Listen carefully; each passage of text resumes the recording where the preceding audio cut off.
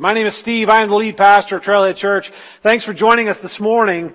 This is not how I planned to celebrate Easter with y'all. Just going to let you know, this was not it, man.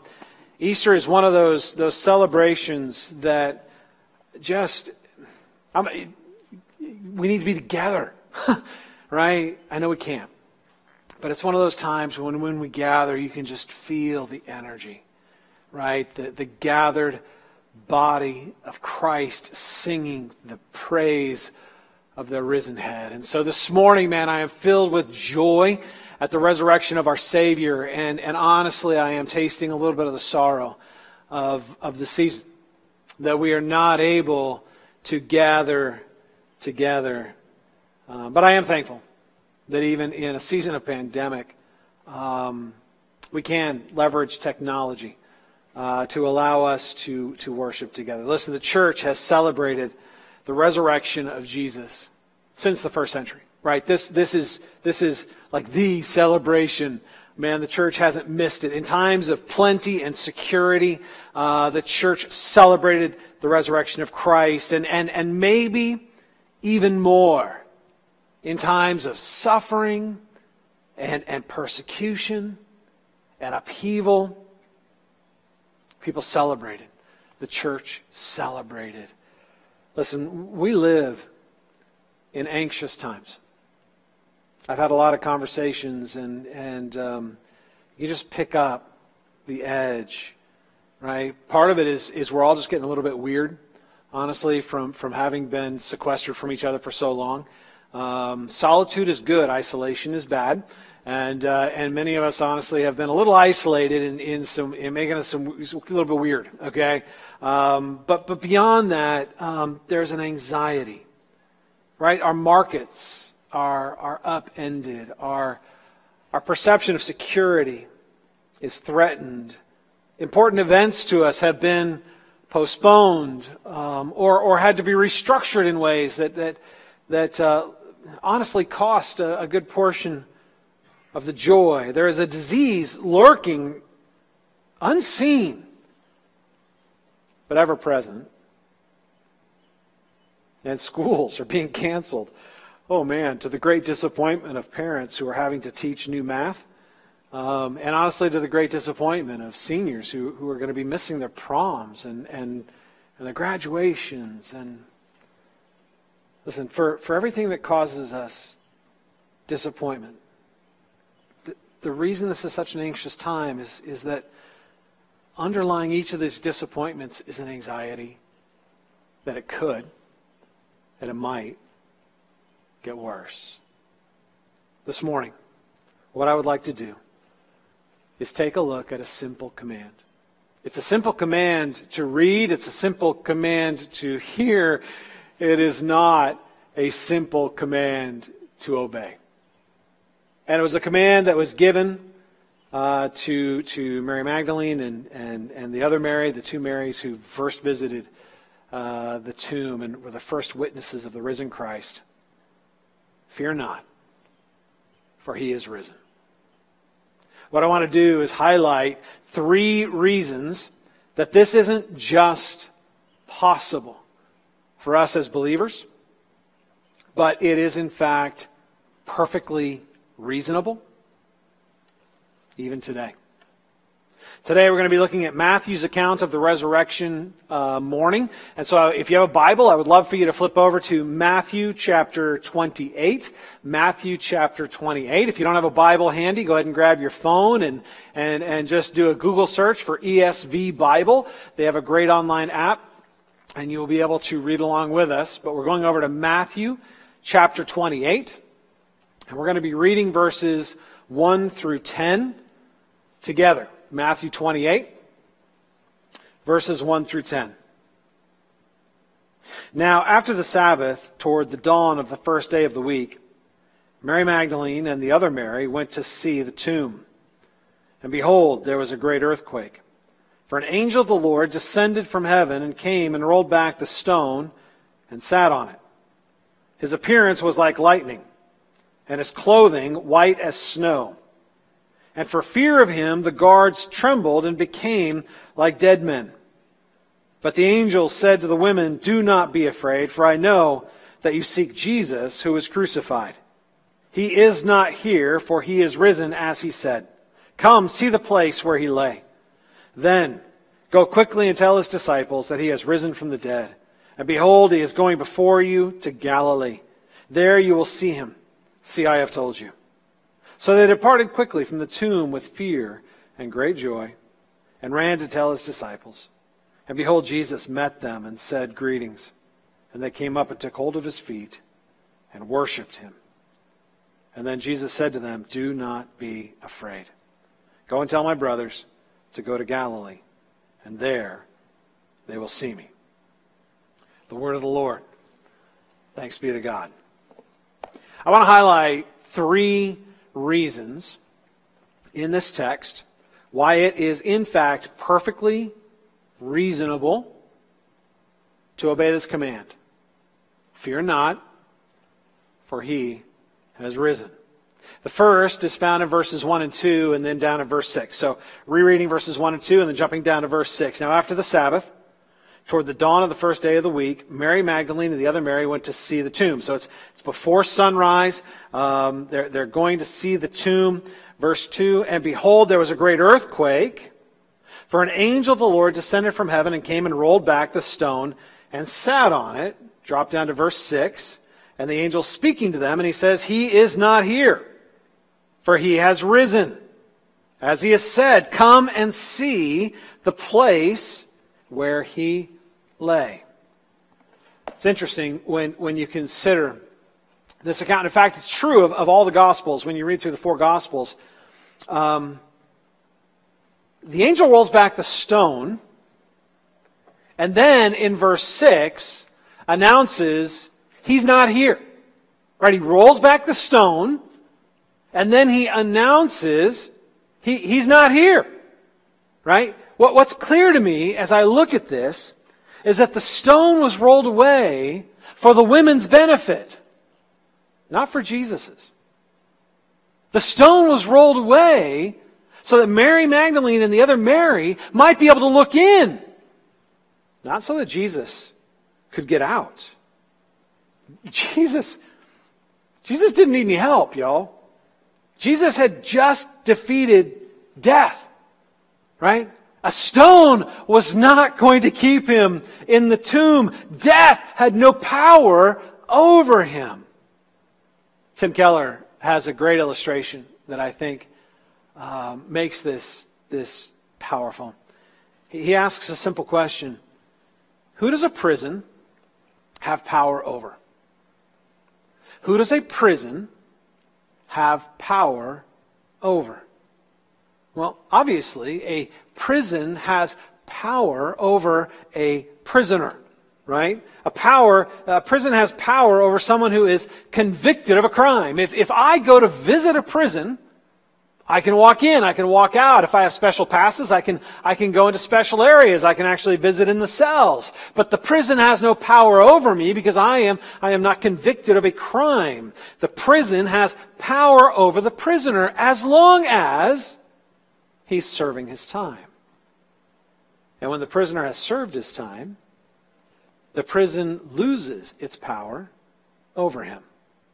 I think that's a really good illustration of what Jesus did and why the tomb simply could not hold him. Jesus on Thursday, of course, was betrayed by Judas, abandoned by his disciples, handed over to the ruling authorities of the world, and through a series of kangaroo courts was convicted of crimes he had never committed, so that on Friday he was crucified. He was lifted up on a bloody cross, meant to both humiliate those who were crucified and be a witness to anybody else who might transgress in a similar way. It was meant to strike fear and terror into the hearts of not only those that were crucified, but of those who witnessed it. Jesus was lifted up in crucifixion. He was killed. But the beautiful thing is that he wasn't killed for his sin, he was killed for ours. Right? He wasn't convicted because he himself had sinned. He instead went as our substitute. He went to that cross to take our penalty. Right? He wanted to serve our time. But unlike us, he could do it fully. He could completely pay the price. We could never have paid the price we owed for our cosmic treason. We could have never atoned for the guilt of having betrayed the creational intent of mankind to bear the image of God and to image God in the rest of creation. We blasphemed God by rejecting Him and seeking to be equal to Him, to usurp Him and to unthrone Him, to live life on our terms and our ways. We could never pay for that price. Jesus could, and Jesus did. Jesus defeated our greatest enemy by paying our greatest debt. He became our substitute in judgment so that we could be His partner in blessing. He was covered in our sin and paid its price so that we could be covered in His righteousness and receive its blessing. And when He had paid the price of our sin, death no longer had authority over Him. When He had paid the price of our sin, the price of sin is death. And when He had paid the price of our sin, death no longer had power over Him. The stone was rolled away. Not to let Jesus out, but to let us in. The empty tomb is an invitation. The empty tomb is a proclamation of His victory and an invitation to receive His righteousness by grace through faith. It's an invitation for us to enter that tomb like Mary and Mary. Come and see, come and step, follow Him into the tomb, and by faith receive the gift of righteousness. And when we do that, we enter that tomb. And He takes our sin, covers us in His righteousness. And when we step out like Him, covered in the very righteousness of resurrection. So the first reason we can obey this command, fear not, is because the tomb is empty. The tomb is empty. Our greatest debt has been paid. Not by us, but by Him. And the empty tomb is the receipt of the payment. The empty tomb is an invitation to receive that gift by grace. The empty tomb testifies to our souls that we can be made right with God. Not by what we do for God, but by what God has done for us in Christ. So the first reason we can obey this command, fear not, for He is risen, is because the empty tomb comforts our souls by communicating that our need is met. The second reason that we can not be afraid is found in a single detail, a single interesting detail in verse 2. In verse 2, and behold, there was a great earthquake. So as they're walking in the darkness toward the tomb, there's a great earthquake. For an angel of the Lord descended from heaven and came and rolled back the stone and sat on it. He sat on it. I mean, what a weird little detail. I don't know that I had ever noticed that before, but as I was sitting in this text this week and thinking about it, I'm like, what does that tell you about the angel? Right? That he came and with a great earthquake rolled away the stone and sat on it. Right? Was it because he was winded and needed a break? Was he just like up there, whoo, that stone was heavy? I don't think so. I don't think moving the stone was any problem for him. I think what it indicates is that he was at ease. That he was relaxed. Maybe even enjoying himself. I don't know. He rolled it and then sat on it. right? I just picture him chilling out on top of this stone, right? Kicking his legs, smiling. I don't know. You know what he's not doing? He's not puffing himself up. Like I've seen a lot of pictures, and a lot of times the angels are so solemn and scary, and he's sitting. He's not yelling. He just sat down on the rock. What's interesting to me is the way everyone responds to him. In verse 4, it says, "For fear of him," that is the angel, "the guards trembled and became like dead men." For fear of him, the guards trembled. All right, so guards. All right, these aren't the Keystone Cops, right? This isn't Paul Blart riding around on his little Segway. These guys were mercenaries. Roman guards were mercenaries. These weren't men who were afraid. These were men people were afraid of, right? And yet they respond with so much terror. They're like dead men, right? And in fact, the women themselves also, as they see the angel, become afraid, right? In verse 5, the angel looks to the women and says, "Do not be afraid, for I know that you seek Jesus who was crucified." Don't be afraid, right? It's an invitation, it's a command, but it's an invitation, right? Obviously they were afraid. He's like, chill out, y'all. Chill out. Don't be afraid. I know why you're here, right?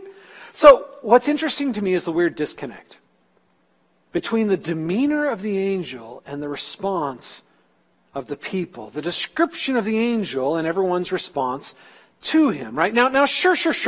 Right? When you read verse 4, you find out that he's dressed all in white and that he's crazy bright. Like a lightning strike. Okay, so yeah, I get that he's startling, and I get that that's really unusual, and I get that you're going to have some sort of visceral response to that. But there seems to be a calmness about him. He seems pretty chill to me.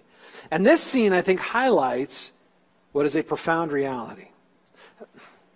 Who do you think was more in tune with the reality of the situation? The angel or the people?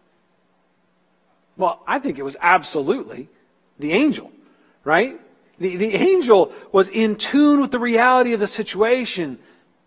The people were not. And this is weirdly very comforting to me, because it means that we're not very good at knowing what's truly comforting and what's truly terrifying. Our fear and safety radar is not calibrated correctly. We detect danger when we should be comforted in safety, and we detect safety when we should be alert to danger. My first winter in Iowa, I'm talking way back in the 80s after I moved from California and I went to college in Iowa. It was my first deep winter. I had never experienced anything like that. And Lauren, my wife, and I were hanging out. She wasn't my wife at that point. We were just getting to know each other. But I remember we would go for walks out on the golf course behind the college. And there was a huge lake, and it was all frozen over. And I was just, I'm kind of quick to act when I get excited. And so I got all excited, and I just ran out onto the lake. And Lauren is standing on the side like, hey, right? Don't, come back, right? I'm like, what? She's like, people die every year falling through the ice. Get back here. And so I come back. I'm like, whatever. So we just start throwing rocks, and pretty soon one of the rocks goes through the ice. And I realized that the farther you go out, the thinner it gets. I was in real danger. And my radar was completely off. I thought I was perfectly safe. Later in the winter, we're walking again, and we came across a small pond on the golf course. And this time, man, I was super careful. Like I was throwing rocks at it, and she was laughing at me because I didn't realize, right? We had been in the deep winter at this point for well over a month, man. That thing was frozen solid. I threw huge rocks on it. So pretty soon, I was jumping all over that thing. Listen, we tend to be filled with fear. When we are least in control, or at least we perceive ourselves to be least in control. So if I don't feel like I'm in control of the loose ends, I don't feel like I'm in control of the variables, I don't feel like that's when I tend to be afraid. And I tend to be comforted and confident when I feel like I'm in control. When everything seems to be going in the direction I want it to go, when as the A-team says, I love it when a plan comes together, right? So when everything seems to be moving according to the flow chart of my life, A to B to C, I take comfort in that because it gives me the illusion of being in control. And here's the irony, y'all. We're never in control. If a season like this teaches us anything, it's that we're not in control. It's an illusion. Often, when we think we are in most control, we are in most danger. And often, when we sense the danger most keenly, we're the closest to the comfort of our security, because our security doesn't come from us being in control. We never could be. Our comfort comes from God being in control, and He always is. The empty tomb helps recalibrate the radar of our hearts. The empty tomb helps us to recalibrate the radar of fear and the radar of comfort, so that we come to take comfort in His control. And we stop being triggered in fear when we lose our perception of control. The angel looks at Mary and Mary, and he says quietly, he says gently, don't be afraid, for He is risen. You feel like you're out of control, but He's got it. You feel like everything around you in your world right now is falling apart, but this is all part of God's plan. He is risen. And you've never been safer. The empty tomb invites us to trust God's estimation, not ours, of when we're safe and when we're not. When you believe in Jesus, you are made as secure as He is strong. When you believe in Jesus, you are actually covered in His resurrection, glory, and righteousness. You are as secure as He is strong. He defeated sin and death. That's pretty secure. The third reason that it is perfectly reasonable for us to not be afraid in a season of fear can be found in verses 8 and 9. Verses 8 and 9. So they, that is Mary and Mary, departed quickly from the tomb with fear and great joy, and ran to tell the disciples. And behold, Jesus met them and said, greetings. And they came up and took hold of His feet and worshipped Him. So as the women leave, having seen the empty tomb, right, they were invited in by the angel. He had rolled the stone away. He said, come on, take a look where He lay. And they went with their own eyes and saw that it was empty. Leave. Now I think it's interesting. They left with fear. The fear didn't go away, right? The fear didn't go away. But they also left with great joy. What I think is really cool here, the angel commanded them not to fear. But they still did. That's just so human to me. That we don't just stop fearing. Our radar isn't immediately reset to reality. It takes time for us to grow in faith, and it is by faith that we come to see what is real and is true. Right? They left in fear. But simultaneously, they started experiencing great joy. their hearts responded to the empty tomb. Their hearts responded to the good news. Their hearts responded as it started dawning on them that nothing was out of control. That this was, in fact, part of God's plan to redeem and restore. That while God allows suffering to occur, He will use that suffering for His glory and for our good. Starting with Jesus' life and working through ours, right? They left with fear, but there was a dawning of great joy. And it was that great joy that was going to give them the courage once again to hope. It was that great joy that was going to help realign their misaligned radars of fear and threat, of security and comfort. What I think is really beautiful is this. In one sense, nothing had changed. And in another sense, everything had changed. Let me explain what I mean by that. Their world had been upended at the end of what we call Holy Week, right? All of the hopes that they had on Palm Sunday had been dashed. So on Palm Sunday, last Sunday, we celebrated, right, the triumphal entry Sunday, or Palm Sunday. Jesus rode into Jerusalem on the back of a donkey, and people came out from Jerusalem and laid down palm leaves on the road while He rode in, and they were singing, "Hosanna to God in the highest." This was a messianic psalm. They were singing, "Here comes the King coming into His kingdom. Our King has come to the city.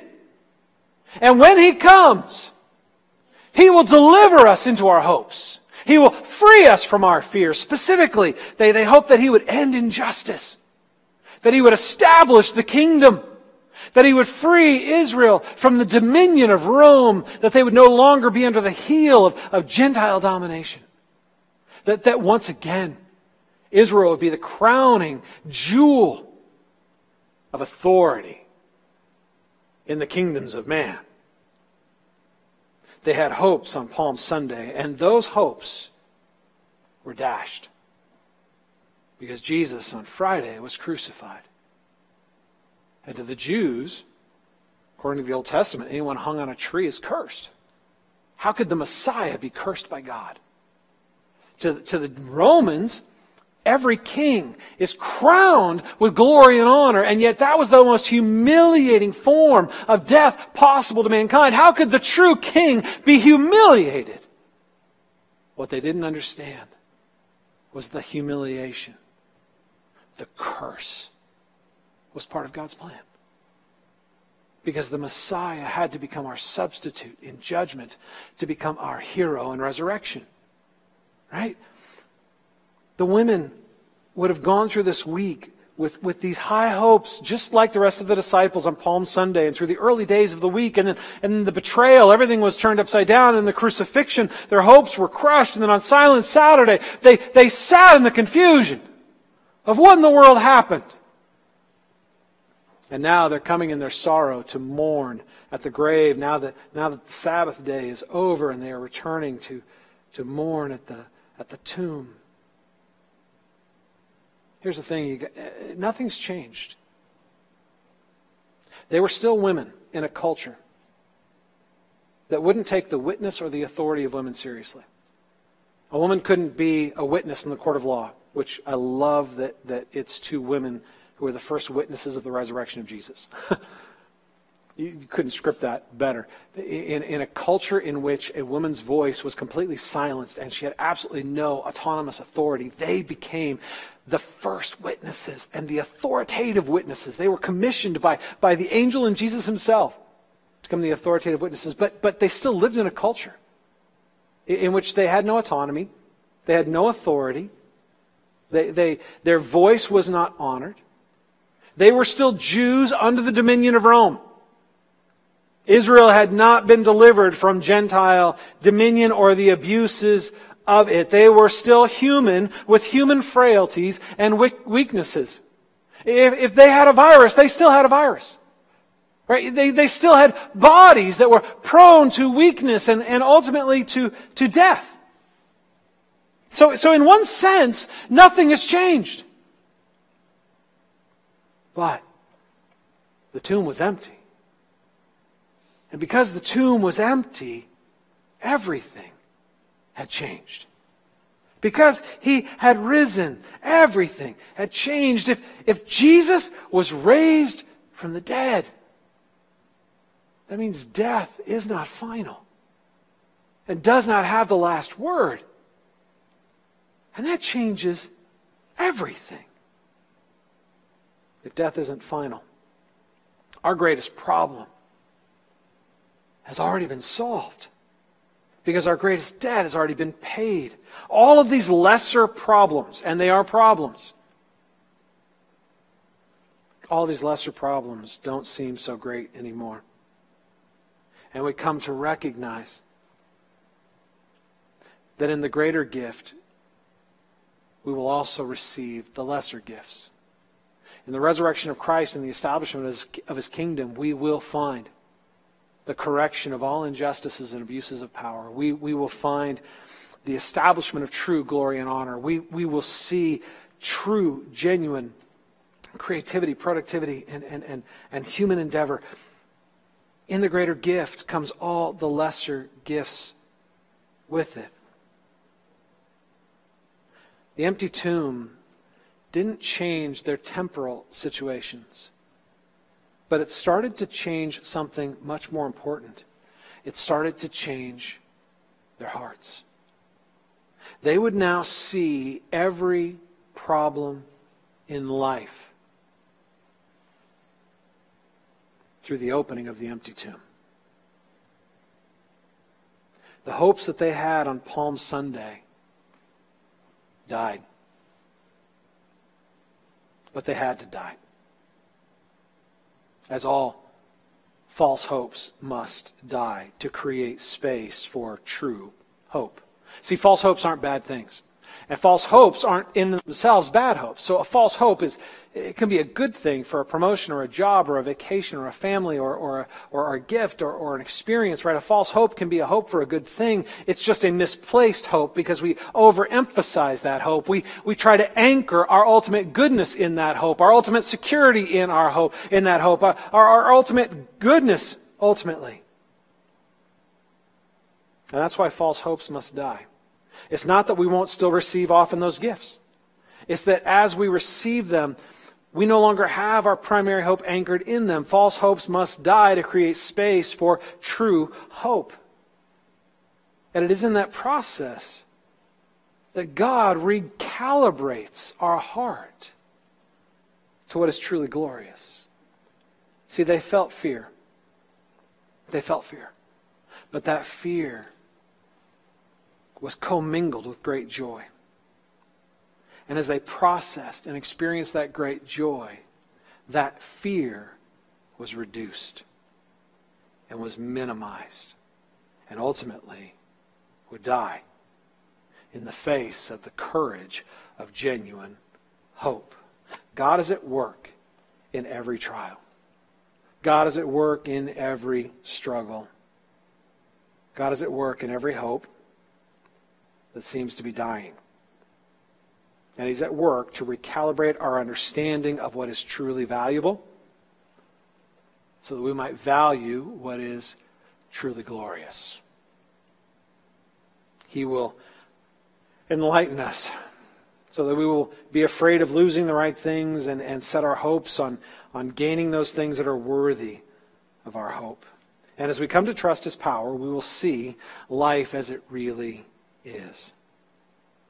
Jesus didn't solve their problems the way they thought they needed their problems to be solved. Right? He didn't do that. He didn't solve their problems in the way they thought their problems needed to be solved. He did something better. He defeated death. And through His resurrection, He's going to set us free from all of these lesser hopes and all of these false securities. Again, it's not that those hopes aren't good things. But He's going to set us free from anchoring our ultimate good, our ultimate security on those lesser hopes. He's going to free us into genuine trust in His character. genuine rest in His power, genuine joy in His life, and genuine hope in His kingdom. Listen, in a season like this, everyone's going to struggle. In a season like this, man, we all have hopes that are languishing and even dying, with things not turning out the way we expected them to be. But for followers of Christ, every time a hope dies, it's an invitation to return to the empty tomb, to have your true hope renewed, and to have your anxiety and your fear quieted, to have your faith strengthened, and to have your joy increased. Listen, there is no greater love than the love that God has given to us in Jesus. There's no greater security than being loved, and there's no greater security than being loved by an infinitely powerful, infinitely glorious God, right? And there's no greater love that God could express to us than giving us His Son. For God so loved the world that He gave His one and only Son, right? Delivered Him up to be crucified in our place as our substitute, that whoever should believe in Him might not perish but have everlasting life. He made Him who knew no sin to be sin for us, that we might become the righteousness of God in Him. There is no greater love than God handing over His Son to suffer the weight of our death that we might share in His resurrection glory. This simple truth of profound love has the power to completely change how you view all of life. When we see life out the door of the empty tomb, it recalibrates what we find scary. It recalibrates where we place our hope. It recalibrates how we esteem and value all things in life. And it gives us the ability to go forward, sometimes with fear, but with great joy. If you haven't trusted in Christ, I invite you to do so this morning. God stands open, right? The stone is rolled away. That means the invitation is wide open. The stone was rolled away not to let Jesus out, but to invite you in. And all you need to do is receive this gift of grace by trusting in Christ. Right? It is by grace through faith. That very simply means that God extends it to us freely to be received in humility. And we in humility receive it by simply trusting in Christ instead of ourselves to save us and to make us right. And if you are a follower of Christ on this resurrection morning, I invite you to renew your wonder and your awe and your joy in your risen Savior. That your greatest debt has been paid, that your greatest problem has been solved, that your greatest blessing has already been given. Fear not, for He is risen. He is risen indeed. Let me pray for us, and then we are going to share communion together. Let's pray.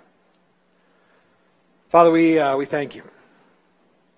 We thank you that you delivered your Son over to death, that we might be delivered from death into life, that we might be able to enter into that grave and in a sense die with Christ because He died for us, and then to rise with Christ having been covered in His very righteousness.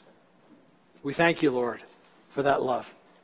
We thank you, Lord, for the gift of that grace. And we thank you that we get to celebrate this morning, even though we're not physically together, we get to celebrate together our risen Savior and praise you and give thanks.